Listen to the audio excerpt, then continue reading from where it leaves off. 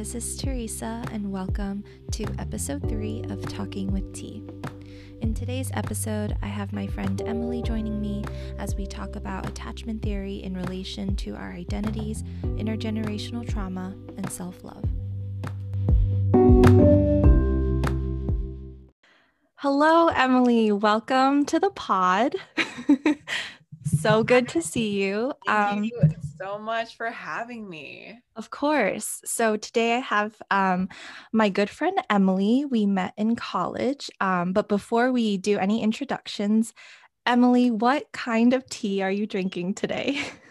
So I'm drinking, it's called burdock root tea in Japanese. It's called gobocha. And I don't know much about it. All I know is that it tastes really good. My mom gave it to me like when she was in Japan, and I've just had it ever since. Because it's like imported from Japan. It just tastes so good. I love it. That's all I gotta say. And it's just so warm and very homey. I love that. I was about to ask, is it like a Japanese tea? Is it like popular in Japan? Is it popular in Japan? I don't know. Definitely one of the lesser known teas for sure. But I think it's also popular in like Korea. Yeah, it's really good. It has a flavor similar to barley tea. Yeah, I love barley tea flavor. Yeah, highly recommend. It's great. Great. Thank you for sharing. So I'm gonna share a fact about burdock tea. Burdock root tea. Yeah. So people take burdock to increase urine flow, kill germs, reduce fever, and purify their blood. That sounds amazing. That sounds something Asians would drink. Yeah, I'm obviously, trying to maintain that urine flow and purify my blood, so I drink my burdock root tea. Amazing. Let's go into introduction. So could you introduce yourself? How do you identify? Anything you want to let the people know? Sure. So as you know, my name is Emily. I'm currently based in Brooklyn, New York. And as Teresa mentioned before, we met in college and we both went to NYU. But I'm originally from New Jersey. My family is residing in New Jersey. I currently work at a law firm in the diversity and inclusion department, which is interesting because it's a new kind of industry, and it's kind of like working in a nonprofit within like a for-profit organization, because like I'm working at this like big corporate law firm that like deals with like mergers and acquisitions of like big banks and stuff. But it's fun. I like my job. In terms of like how I identify, I'm definitely like Asian American woman, also recently Asian American queer woman. I'm part Japanese. I do identify with my Japanese identity, but I think like just there aren't many Japanese folks around in New York City, at least within like my vicinity. So I think I just more so identify with like the general Asian American experience. The first question I have for you, just hearing you introduce yourself, was that you mentioned that more recently you identify as queer Asian American woman. So I guess since we're there right now, could you tell us why recently or how that kind of happened for you? Yeah, so it was like during COVID, when we were all quarantined. I was quarantined at my parents' house, and I was really depressed, and I was just like really kind of just in my feelings. I haven't really seen anyone talk to anyone, and I think I read a really interesting tweet that said something like something along the lines of the reason why we're all coming out. They did not say that, but something along those lines, right? During COVID is because like gender and sexuality are like performances that we put on in front of our peers or just in front of society. And I like thought about that a lot. And I got like really serious with myself. I'm just thinking like, okay, like, do I actually only just like cisgender heterosexual men? And I realized that I've always been interested in women. I'm interested in girls. I've my first like queer experience, as far as I can remember, is when I was hugging my preschool teacher and I was like trying to like get in between her breasts, like I was like, man, like boobies, like so, and like I always even though, yeah, like I'm a cisgender woman, I've always kind of struggled with femininity, my own femininity, whatever that means. Just because like I feel like I was always like the tallest girl at school, and you know, Asian women are supposed to be so small and petite, and I'm tall and I'm kind of loud, and I'm really like I'm a klutz. I'm not like, you know, cutesy. I just whenever I would go to Japan, like I would just be like that one weird like American cousin, and I would always be judged because I wasn't like subscribing to their gender roles. And so I was just like thinking, and I was just like, okay, like I don't necessarily identify as they them. I'm very more of a I go by she her pronouns, but what does that mean then? Like I guess what I'm trying to say is like I'm a cis woman, but there's something that's like not super hetero about me. Like I think there's something there that I'm like trying to explore. And so when I moved out to New York, I started dating girls. But then I realized like, wait, like this isn't working out, because I was like kind of getting to know these girls like as friends, and like I found them like really attractive and like found them easy to talk to. But again, something was off. And then I realized doing a little bit more digging, and I think obviously this is because of like heteronormative constructs in society, blah, blah, blah, that I think I'm just more like physically attracted to women. I've never kissed a woman, I've never had sex, but I just think that, you know, that's something that I've been willing to try. And I find women very physically attractive, but I'm scared to like act upon it, just because like it's such a new experience. But I think in terms of like finding a romantic partner, for some goddamn reason, it's this man like that I'm attracted to. But I don't know. But there's also like some reservation for me to like identify as queer, just because I feel like I'm very straight passing. And like I've always dated men, and I don't want to just kind of claim this identity when, you know, there are, this is kind of problematic to say, but there are people who are like actually queer, whatever that means. I don't know if I like 100% identify with it. That's why like I kind of, when I was introducing myself, I kind of struggled to say like, oh, I think I'm queer, like I'm a queer Asian American woman, and I think I specific identity would be like bisexual, but I think I've always struggled with identifying as bisexual because there's a lot of like bisexual erasure for women, like, and I was like thinking like, okay, am I only like saying that I'm bisexual because like I want these men to like think that like, oh, it's so hot that I'm like into women and like want their validation? Like that's something that I'm still kind of struggling with. Like I don't know exactly what I want, but I definitely know like I'm not like 100% straight. Like I know like there's like some, my sexuality is like not in a box, you know, and I think women are fucking hot. And yeah, that is how I identify it in terms of my sexuality. Yeah. And so many things you just said like resonates with me 100%. Even like that example of about looking at your teacher's boobs, like I had the same experience. Like I remember, I think I was 6 or something, and like my teacher like came to school with this like V-neck, her boobs were popping out and everything, and I remember like looking at her boobs and like really admiring it. Like it's crazy. I just think Yeah.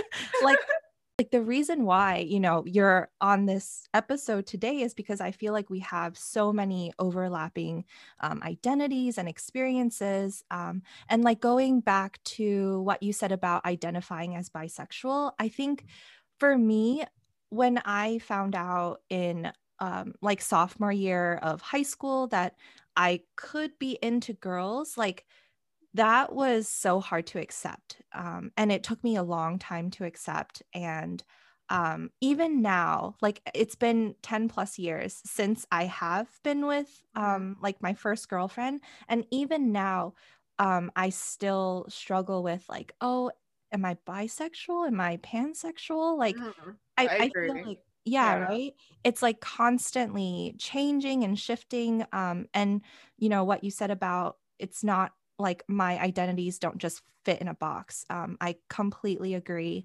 Everything I think is on a spectrum, and that tweet you saw, I think I saw the same one about like being, you know, at home and not being able to really perform your femininity or masculinity, and just, you know, what does that look like when you can't perform it, you know? So Yeah. there's so much there. I love that you shared that with us today.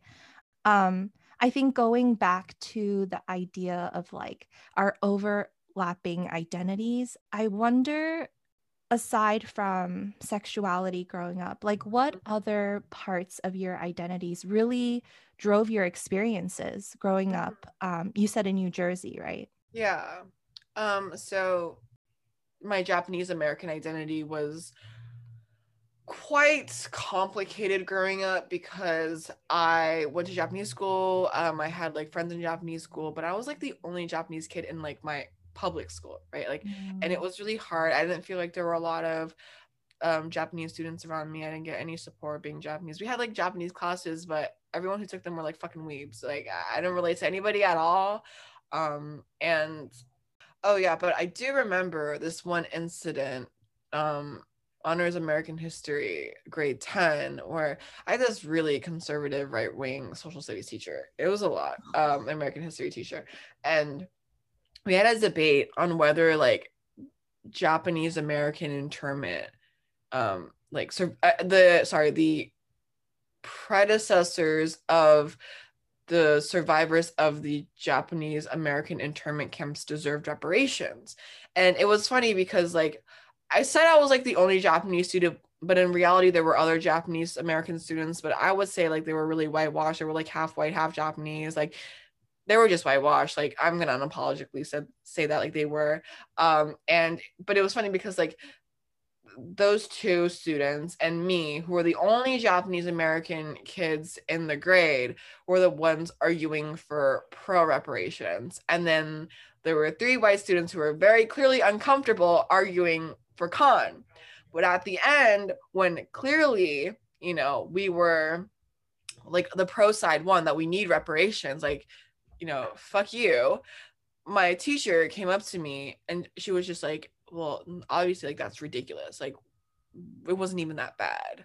And I'm just like, what? Like I wasn't like woke at the time, but like something didn't like sit right with me when she said that. Yeah. But then like now that like I come to NYU, I take the Asian American studies classes, I learned exactly the reality of what these were concentration camps. They were not Holocaust concentration camps, but they were concentration camps. To have your property, your, you know, way of life stripped away from you because of your identity, that is oppression. That is literally like a fucking war crime, right? And you know, I had to from one of my class at NYU, like we read the, you know, the Korematsu case and like we dissected that a little bit, and I was just like, wow, like that made me even more mad about what my history teacher said. So, you know, from that history debate, I started to think a little bit more about my Japanese American identity, what that meant. I didn't really know much about like Japanese American history, but I knew that in this reality that I'm living in, I was basically the only Japanese kid that I think was closer to Japanese culture and, you know, in relativity to all the other Japanese Americans in my school, who I think were, again, whitewashed. Maybe, you know, I was whitewashed too. Like, I don't know. I'm not perfect. I'm not like, also, I'm not full Japanese. I'm 1/8, but I am very Asian presenting. So I identify as such, right? And I just remember, like, so I had the privilege, I still have the privilege of going to Japan every year to, well, except this year because of COVID, to see my family. And I have two passports. I have my Japanese passport and I have my American passport. And technically you're supposed to choose, as a Japanese citizen, you're supposed to choose like which nation if you're dual citizen, by like the age of 22, but it's like whatever, you don't really have to. And so I have two, and I'm technically a Japanese citizen. I'm a Japanese person. And there was a time when like I really wanted to move to Japan. I really wanted to like come back home. I really wanted to connect more with my culture. I took all these Japanese classes. I was doing so well in Japanese school. I was, you know, almost fluent, right? And then I would go to Japan, and I remember I would try to talk to like Japanese employee, like the employees there, or I remember I was actually, it was a dance class. I took hip hop classes at the time, and I went to this dance studio, and I was like, oh, like I'm here for my like 3:30 class or whatever. And then the attendant was like, and I said it in a pretty okay Japanese, I wasn't like stuttering, like it was fine, it was simple Japanese. And the attendant goes back to like her friends or their employees or what, coworkers, and then she's just like, she literally says in front of my face, thinking that I don't understand, like, that foreigner over there wants to know about the 3:30 class. And I'm just like, I just fucking left. And literally the same day, I literally asked the station master on the subway station, like, oh, where can I go? Like, where can I find this exit? And he's just like, Obadea. And I'm just like, I'm literally asking in like fluent Japanese. I did not stutter. Like, I was so upset. And I literally started crying to my mom. I literally was like, this country doesn't accept me. Like, fuck it. Like, I'm fucking American. I'm getting rid of my Japanese passport. And then, I don't know, like from that point on, I realized that identity is complicated. The whole, there's this great poem, like it's about like the diaspora blues, and it's like home is like neither here nor there. It's by, I think, an African or Black poet. And I really resonate with that because I don't know, like I've always wanted to go back, and I'm thinking of going back for a little bit after COVID ends. But I just think, like, I mean, first of all, Japan is like so fucked up in terms of its like socio-political values, like its social issues. It's so like backwards and so fucking misogynistic and racist. I would scream every time I would go to Japan and be like, fuck off. But like, I think the reality is, because like America, especially New York City, is very diverse, and I have the privilege of knowing, like, people like you, like, just Asian American people that are similar to me, that have like diverse identities. And I think like I feel a little bit more at home in the States, especially in New York City. I would not survive in like bumblefuck Pennsylvania, like, or fucking Minnesota. Okay. Like, I would never go there. I would not touch that. I'm sorry, I just can't. I'm scared. Unless I'm like with white people, it's fine. But like I don't know, like I think that's why I identify mostly as like Asian American, because I feel like even though I've had these specific experiences related to me being Japanese American or just Japanese, I think all Asian American, not all, but like most Asian American kids have had similar experiences, right? Feeling like they don't belong to one country or the other, feeling that they're disconnected from their culture, from their language. I fucking don't know Japanese anymore. Whenever I talk to my mom, it's like in Japanglish.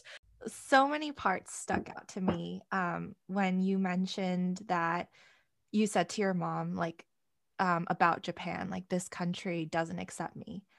Like, we can say the same thing about America, and that's what freaking sucks. Especially it's like now. These countries don't accept us. Like, where the fuck do we go? Where do we belong? And this idea of like home and community, I think, has also plagued me, and why I decided to also like take Asian American studies classes at NYU. And I legit like majored in East Asian studies as well to learn Mandarin, and then I also did Asian American studies just to like find my home, like find somewhere where I belong and try to like identify that for myself. So I totally can relate to like that struggle of just not belonging anywhere and trying to find that place to belong. And also like, yeah, just your experiences. I feel like I'm talking to myself. Like literally everything you said, I can relate. Yeah. And you shared with me, I think a few weeks ago, that you have struggled with mental health as well. And, that's something that I'm really trying to talk about more in my personal life now and like on this podcast. So I was wondering if you can share a little bit about that and how that intertwines with your identities. Yeah. There's a lot about this, but I guess like to kind of specify your question a little bit, I will go into like how I started therapy. So I started therapy, like I actually started therapy. And when I say actually, like I did go when I was at NYU, just like the school counseling, I did whatever. that too. How was that for you, actually? It was like, the thing is, like, I think at the time, like, I was just kind of doing it because I was in crisis when I just needed someone to talk to, and like that was it. I wasn't like trying to like actually do the work in terms of like developing myself, like healing, like from like whatever I had to heal from, right? And whatever I still have to heal from. So I started therapy in November of 2019. I was incredibly depressed. I was unemployed. I graduated in May 2019, and I was desperately looking for work. I was dealing with a debilitating injury, which I'm still recovering from. And I was also living at home with my parents in the middle of nowhere, New Jersey. But most of all, I was in an incredibly toxic and unstable relationship. And I sought therapy initially because I wanted to solve this relationship. And when I mean solve this relationship, I wanted to like solve myself because I thought I was the problem. I just thought I wasn't like doing enough, right? I was just, when I look at my journal entries about that relationship, I cringe because I was essentially gaslighting myself. I was like, okay, like he just needs more space. Like he just like, like I'm the problem. And then like I was also like, okay, like this weekend, like he didn't get mad at me, he didn't yell at me. This weekend, like I visited him and I didn't cry, and it took me a long time to realize that I wasn't the issue. And I struggled to say this word because I don't want to like make light of it, but I was in an abusive situation. And I think abuse can take many forms. I don't think it just has to be hitting you and calling your names. I think whether he intended to or not, I think his words, his tone to me was abusive. He was emotionally wrecking me, and I had to get out of that situation. But I was at a point where honestly, like I was like, oh, I'm just gonna get couples therapy for us, I'm gonna pay for it. I was so desperate. And this guy, like, he was like, oh, like I'm like getting therapy, like I'm seeking help, because I was like, you need help.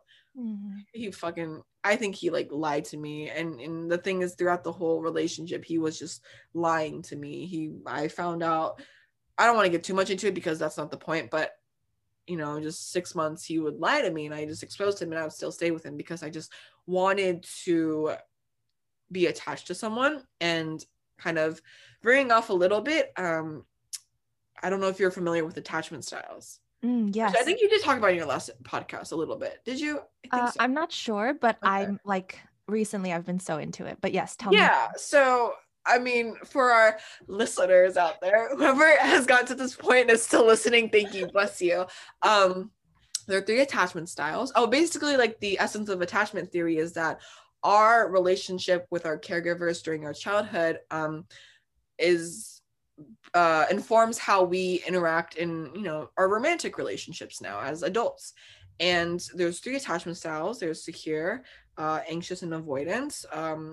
It is what it is. Anxious is, and I'm actually reading a great book about attachment theory. It's called Attached. I would highly recommend it. It's great. Attached: The New Science of Adult Attachment and How It Can help you find and keep love, by Dr. Amir Levine and Rachel S.F. Heller. Really great book. So basically, secure, anxious, and avoidant. If you had a really not stable relationship with your caregiver, or you develop an anxious attachment style, and anxious people are normally known as these clinging ones, right, who have all these emotional needs, but when in fact those emotional needs are valid and they can be met by the right partner. And these are people who always think that they're not good enough for their partner. The partner doesn't love them as much as they do, right? And those are anxious people, which I primarily identify as. There's secure people who, it is what it is. They crave intimacy, like healthy intimacy, but when they don't have it, they're okay. Like they're completely fine. They don't need to be in a relationship to be happy, right?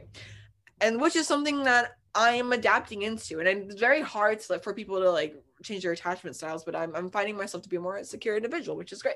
And then there's avoidant people.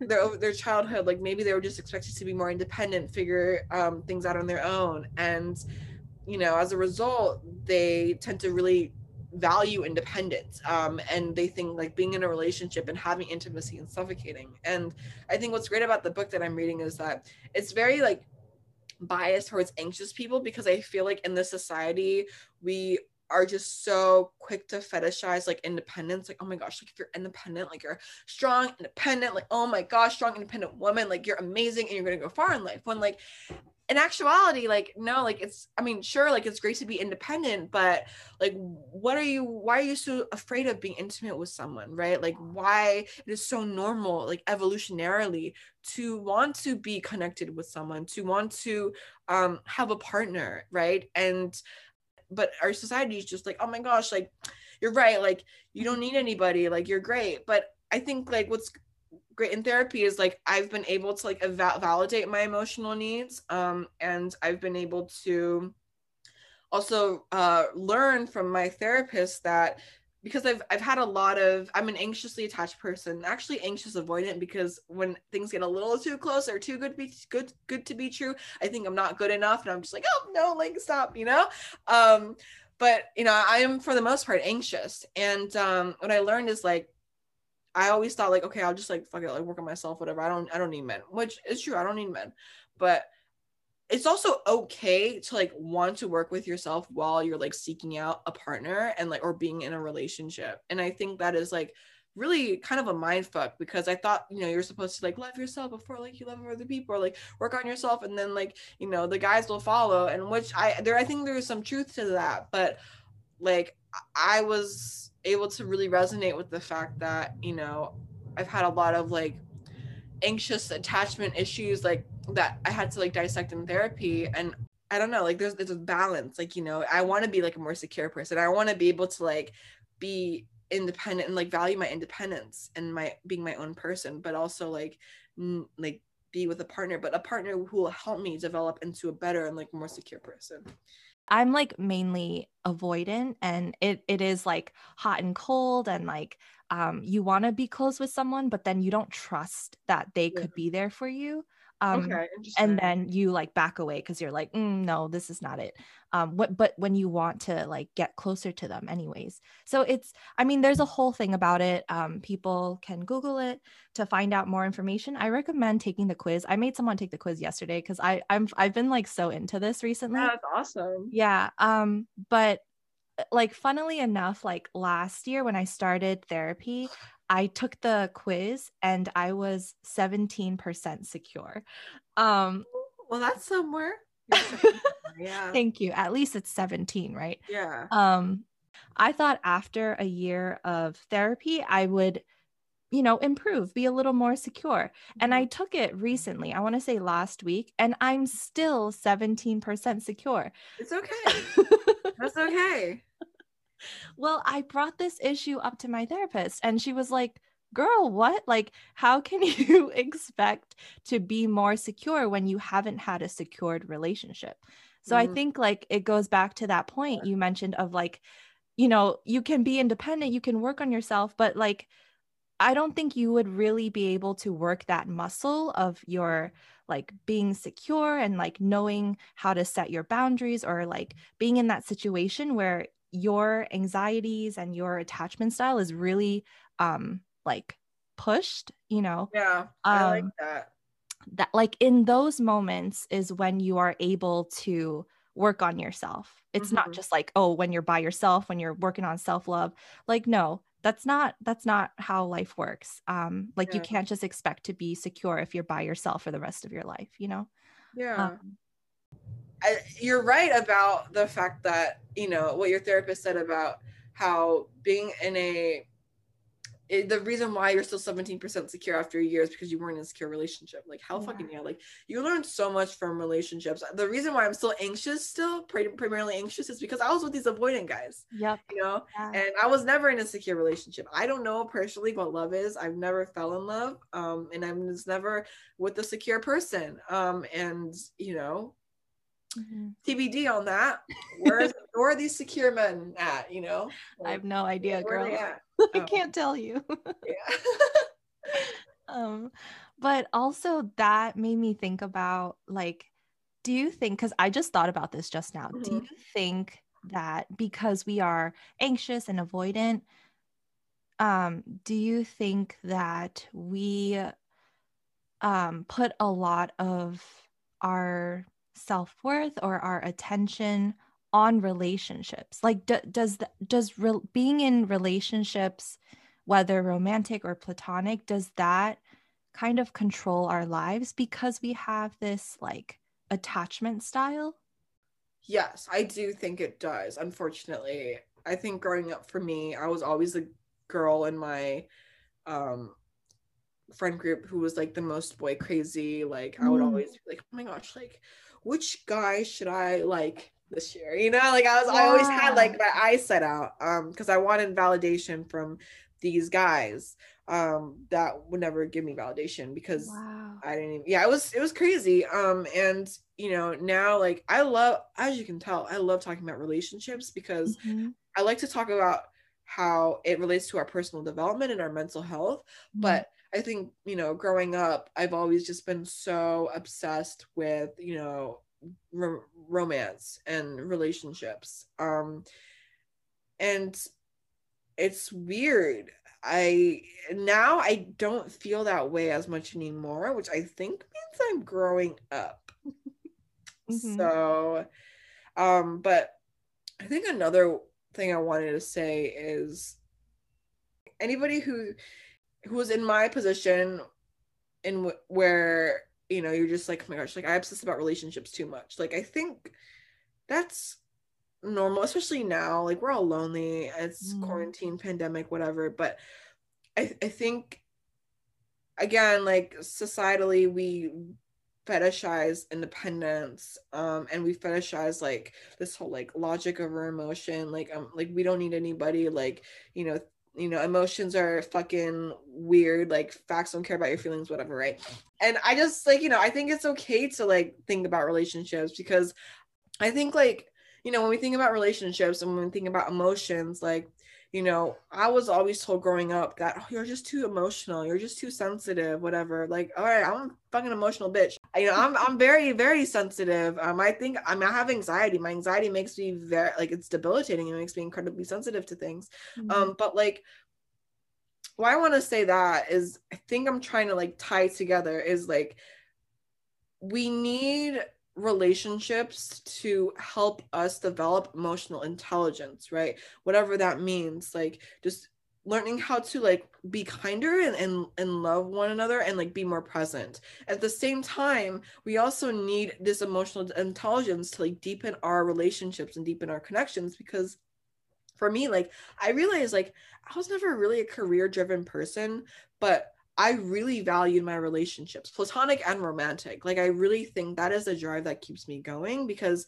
my whole thing is like what is life without love? Like seriously, again, I've never experienced romantic love before, but I've loved my friends deeply and I think I'm able to have these deeper connections with them because we are able to have these conversations because you know they help me become better people, like more empathetic they help me become a better people, help me become a Mhm. better person, they help me become more empathetic, kinder. And I think, you know, the relationships shouldn't like romantic relationships in particular shouldn't like rule your world and stunt your growth. Like that's not at all what I'm saying, but I think it is so normal to want something, especially because I think relationships are always going to be lessons. People are in and Mhm. out of your life for a reason, and I think those lessons are valuable, sometimes very hard lessons, right? Like I'm sure you know, like breakups fucking suck, but like relationships are mirrors. Like Mm. you don't know that you're in a toxic relationship unless you're like really in one. Like with all these guys, I thought like, you know, I'm okay. Like I was in a hella toxic relationship. Like I'm okay now. No, like I still didn't see those red flags with these rose colored glasses. So like, I don't know. I think like relationships are valuable. Like again, romantic or platonic. And I truly think like relationships will help us be better people. I think learning your attachment style will help you become a better partner, but also a better person. And everybody fucking go to therapy. There it is. You mentioned like this is so weird that we're so similar. You mentioned that when you were younger, like you were boy crazy and like, that was the kind of like focus of your like childhood, I guess you could Yeah. say. Because that was the same for me. Like in school, I'm always like, ooh, like who should I date? Like Yo, Like I we got pulled my in. We got it. We had it, you know. yeah. And I wonder, like, as Asian women in this Asian body, and it, like when we see other Asian women portrayed in media, um, I'm thinking about this Taiwanese drama. I don't know if you've seen it, Meteor Garden. I have not, but I've heard of it. It sounds very familiar. Yeah, but there's this one scene where the guy like forcefully pushes the girl against the wall and she doesn't want it, but then he forces himself onto her and then it becomes like it's like a big scene. It's like very sexy. Like that's how people see it, And like there are a lot of other media portrayals of Asian women in that kind of position.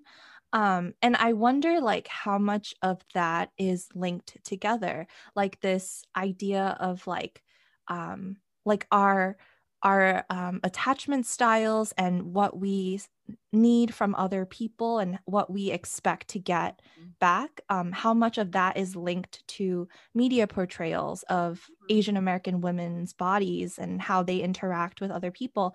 And I know you like studied Asian Americans in media.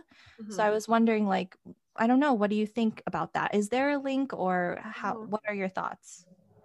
Well, let me just address this whole like the Asian kind of portrayal of women in media. I'm just talking about Asian media in general is something let's just say I don't watch anime mostly for that reason. And we could talk about like in the history of just women in Asia being kind of, like the whole idea of like just women being like feminine, going back to like the whole idea of like geishas and whatever, like from what I know about Japanese culture is like geishas were very like, submissive. Right now they're commonly mistaken for prostitutes, which is not necessarily the case, but I mean, they're still operating today, but they are usually like always serving to their clients, always very deferential to their clients who are a male, right? And I think we know that in specifically East Asian culture, that misogyny is very prevalent and that women are literally second-class citizens. Whenever I go to Japan, I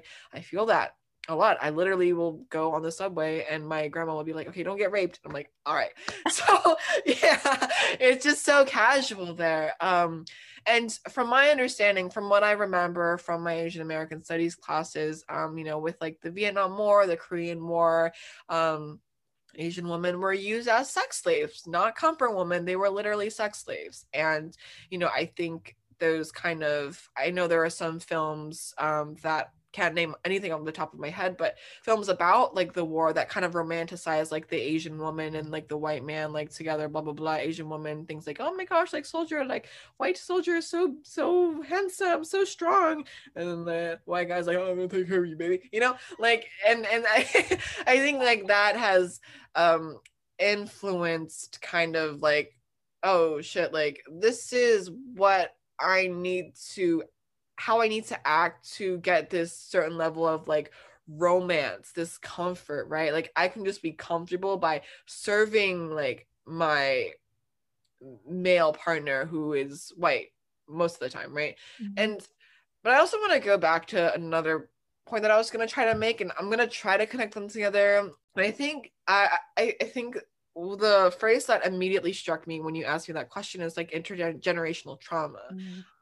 We are, especially for me as a woman, my mom, love her to death, but she has been plagued by the very like, the same like problematic misogynistic ideals in Japan. Like she's had traumatic incidents that happened to her, but she kind of talks about it like, oh, that was like a way of life, right?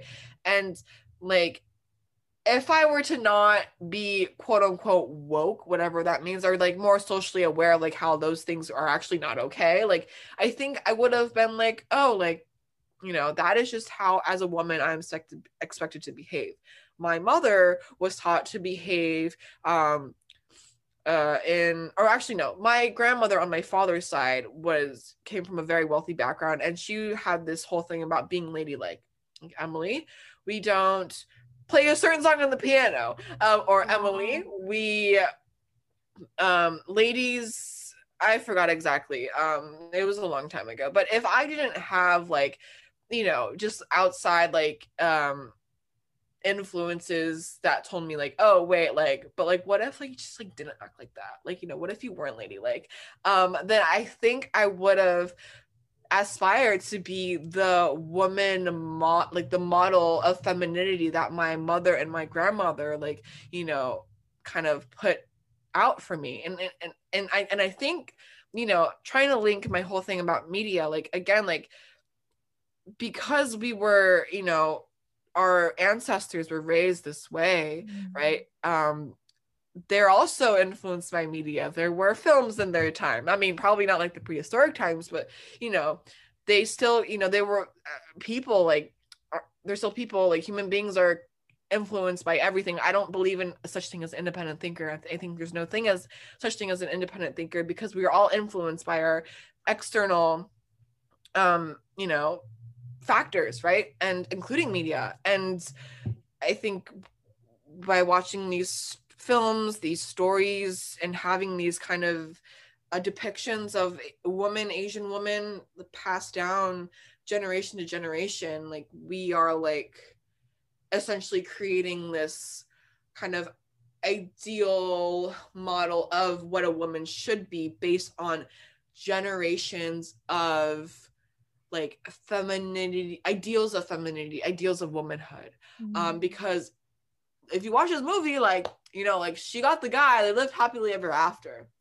And I think that has influenced my, ancestors' ways of thinking, and they have passed that down to me. And why am I anxious because of that? Am I anxious because of that? I couldn't tell you, but I think, the wanting to like be a part, have a partner and like to feel complete, like I think that is definitely like connected. I think it might be kind of a reach to like go like, oh, because of like Asian woman portrayal in media. I don't know. I think someone should write a dissertation about it and let me know. I'd be very interested in reading that. Yeah. But I think I think for anxiously attached people, we want external validation. I've always wanted external validation growing up from my parents, especially from my father, because I think a lot of Asian kids want external validation, but the whole stereotype of like, oh well, just like the parents like never give that to you, and I think that's just so sad, because like I don't know, like I why not? Like I think our parents even wanted external validation, but it's because like they didn't get it when they were a child. They think that, okay, like this is the way I should parent it because I came out okay. No, you didn't came out fucking okay. You came out like fucking trying to traumatize your own kids too. Yep. Like, like yeah, I think it's because recently I've been thinking about attachment styles a lot and how Asian culture is literally like passing down generations of like anxious and avoidant people. Oh my god, wait, I'm gonna put that on my wall. Like I love that. I love that. But I was really like, I think especially because of this podcast, just thinking about my identities a lot and like how that relates to like mental health and attachment styles, and like my parents have their attachment styles for a reason, and it's because of like intergenerational trauma. And like I wonder what the heck my ancestors were doing. Like why were they like why did they pass that down to their children? How did this culture of not validating your kids and like not talking about issues and trying to save face, like like I think, I don't know, I have so many questions about that, and I wonder if people have thought about like East Asian culture in that way, like because my dad often says like, oh, this is just how we are, but how you are is traumatizing your kids, and how you are leads to certain behaviors or certain like sufferings. And I don't know if that's like too morbid to think about like in relation to an entire culture, but that is something I've been thinking about recently. That actually, right when you said that, I immediately thought about the group Subtle Asian Dating. Oh wow. Yeah. I don't know if you're in it, I left it, but then muted. I'm like back in it. I muted the page, but tell me. Yes. Yeah. And I don't remember specific posts, but I don't know. I always just kind of remember like reading posts that were just like, you know, that isn't it. Like I just felt like they were really indicative of like toxic monogamy. Like I don't know, the whole I really can't think of one because I think recently they've gotten a little bit healthier, but and I also had a friend a long time ago, he brought up like, oh yeah, I think like Asian Americans are just like really shitty at dating. And I was just like, what does that mean? And Yeah. like now that I think about it, like I feel like because Asian Americans, because we grew up with these really stoic parents, we can't really talk about mental health. And if we talk about personal development, it's in terms of like, okay, how to be like the most productive, but like that is weird to me because like we should be able to talk about mental health, and we should be, because as I said before, we should be able to talk about like personal development for like our emotional intelligence, for like how to be more empathetic, how to be kinder, like how to listen better, and I'm thinking like we don't really do that. And I think all we do is like talk about like, oh, like when we auction our friends on Still Asian Dating, it's like, oh, he makes 6 figures, like he's so smart, because he fucking goes to Berkeley, like he'll buy boba for you, like blah blah, like he'll go to race with you, like blah blah blah. I don't care about that shit. Like that shit doesn't like make a long lasting relationship. Like I don't know. Like I find it. I don't know. Are Asian Americans bad at dating? I don't know. That would be another interesting dissertation. Like because of our incapability, or generally our incapability to talk about these things. Like how do I be a better partner? I think like just me exploring, and I don't know about you, but I follow a lot of like mental health practitioners on Instagram. Yeah. They drop like the words of wisdom, and sometimes it can be overwhelming because it's a lot to remember, but in general, like I think it's really helpful, and I think about things that I haven't really been able to think about before. Yeah, like I would be interested in learning about how the general, especially our generation, approaches of Asian Americans approach relationships. I hope it's healthier. I hope it's not like what our parents, how our parents grew up with, and I hope it's more communicative. I hope it's more loving, and I hope we're not just in relationships because of like financial convenience, or because we have Stockholm syndrome because we're being abused. Like I hope I hope Asian Americans are like loving each other, like loving non-Asian Americans. Like I think I would be really interested in learning more about that. Yeah, I love what you just said. It really is about loving, loving ourselves, loving each other, and being able to express that, I think, because our parents love us, but I think they Yeah. had a hard time letting us know that. Right.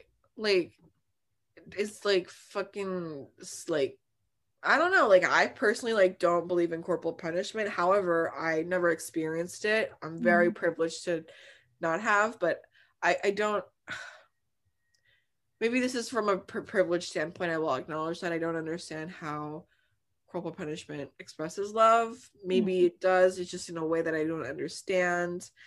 I don't understand how, not listening to your child, telling your child because, oh, you're young, you don't know better, expresses love.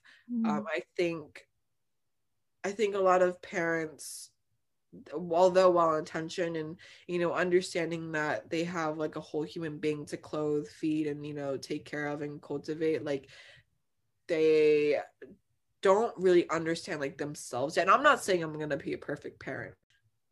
Maybe if people were just a little bit more in tune with themselves, and I think the world would be a better place. I truly do believe, and call me a radical, that mental health is the crux of a lot of our issues. I mean, our world leaders are people too, and if they don't have the capability of understanding that these like bombs and wars, like kill human beings with lives, like again, maybe a radical. I love peace and love and peace though.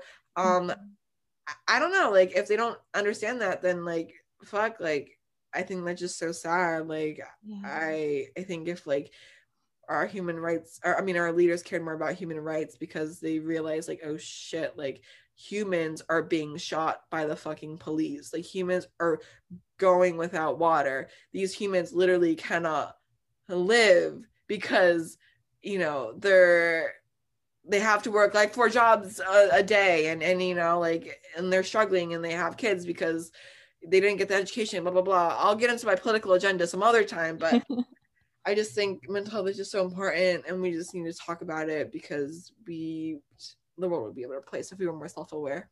Yeah.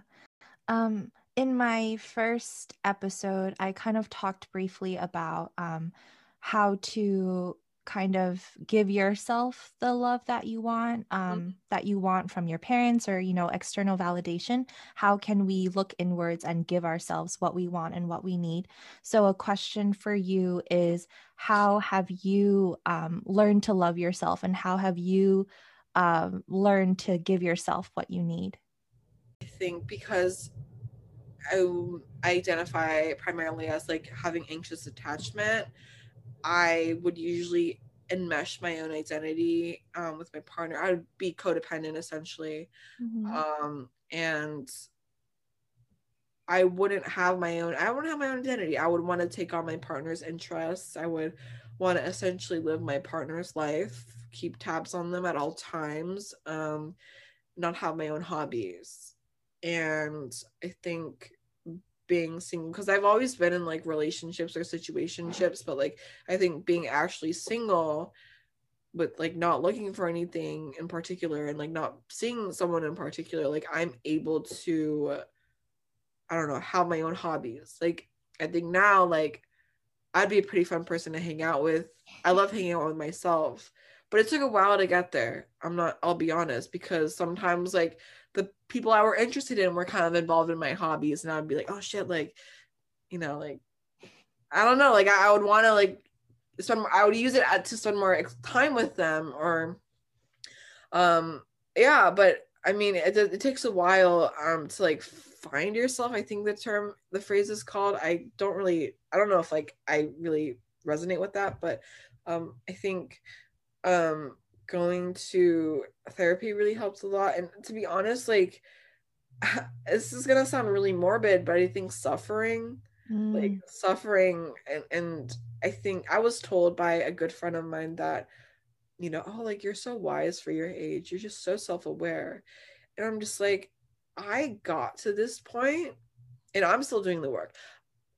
Got to this point because I had a lot of pain inflicted upon me, and I inflicted a lot of pain upon other people, Mm. and I learned the consequences, like, and I learned it hard. And there were times I had really crazy bouts of depression, bouts of anxiety, which I'm still struggling with, but I'm in a better place now because I learned those lessons. And I think instead of like moping around, and I don't want to say moping around, but instead of being like, oh my gosh, like everyone fucking hates me, like, and going like suicidal, which is a real possibility that people will do, I somehow, luck of the draw, was like, okay, like we need to figure this out. Like, what is wrong? Why do I keep losing these connections? Why do I keep like, what is this pattern of like discomfort? Like, why is this not, what is not working for me? And that starts with like, I don't know. For me, like my own therapy is I like to go to the gym. I'm starting to get into powerlifting. I think it's a really fun sport. You pick things up and you put them down. I've been trying to read more, and I guess like a book that has really helped me is, well, there are 2 books. A Man's Search for Meaning by Viktor Frankl, and is basically about, are you familiar? Mm-mm. No, it's a great book. It's basically about like what is the man, like a person's drive to like keep going. And he was a Holocaust survivor, and he had like the worst experience of concentration camps. But he talks about even in the worst like human experiences ever, like a Holocaust concentration camp. There were people who were able to, you know, chug forward because of their mentality. Again, positive psychology is kind of iffy because a lot of people can use it to like invalidate, like, you know, oppressive systems and, you know, systemic racism, blah blah blah, and things that are genuinely out of our control. But I think what he is trying to do there is like give power back to like to the person, to the individual, which I think is really great. And he essentially argues in the book that there are two things that drive people: fear and love. And for me, I guess, I don't know, I'm afraid of fucking dying or being homeless, but for me, I think I genuinely resonate with like, okay, like what drives me is love. Like I want to be able to know what the romantic love feels like, and just love my already existing relationships even deeper.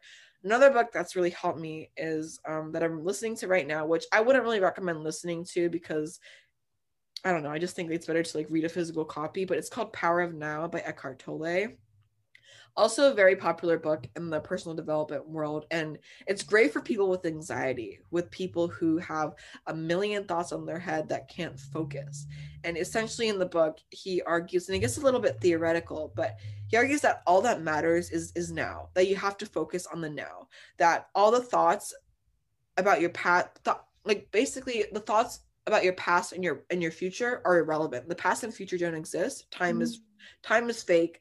Problems are fake. What you're focusing on is on the now. And he brings up this really great point where if you're like genuinely like in fear for your life, like if you're like, let's say like about to get run over by a car, you're not thinking about anything except like the car like about to ram into you with your headlights on and whether you need to flee or stay, right?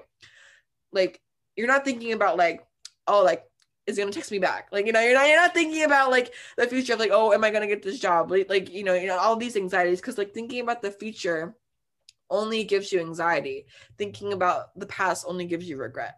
And I think that's a great book, and I highly recommend it to anyone with anxiety. It's great. Another one is Atomic Habits by James Clear. I've heard of that one. It's a great book. I just started it, but I'm really excited to finish, like just to read it, not even to finish it, just to like read it, because he talks about like getting your shit together, like, but with little things, little improvements, little habits.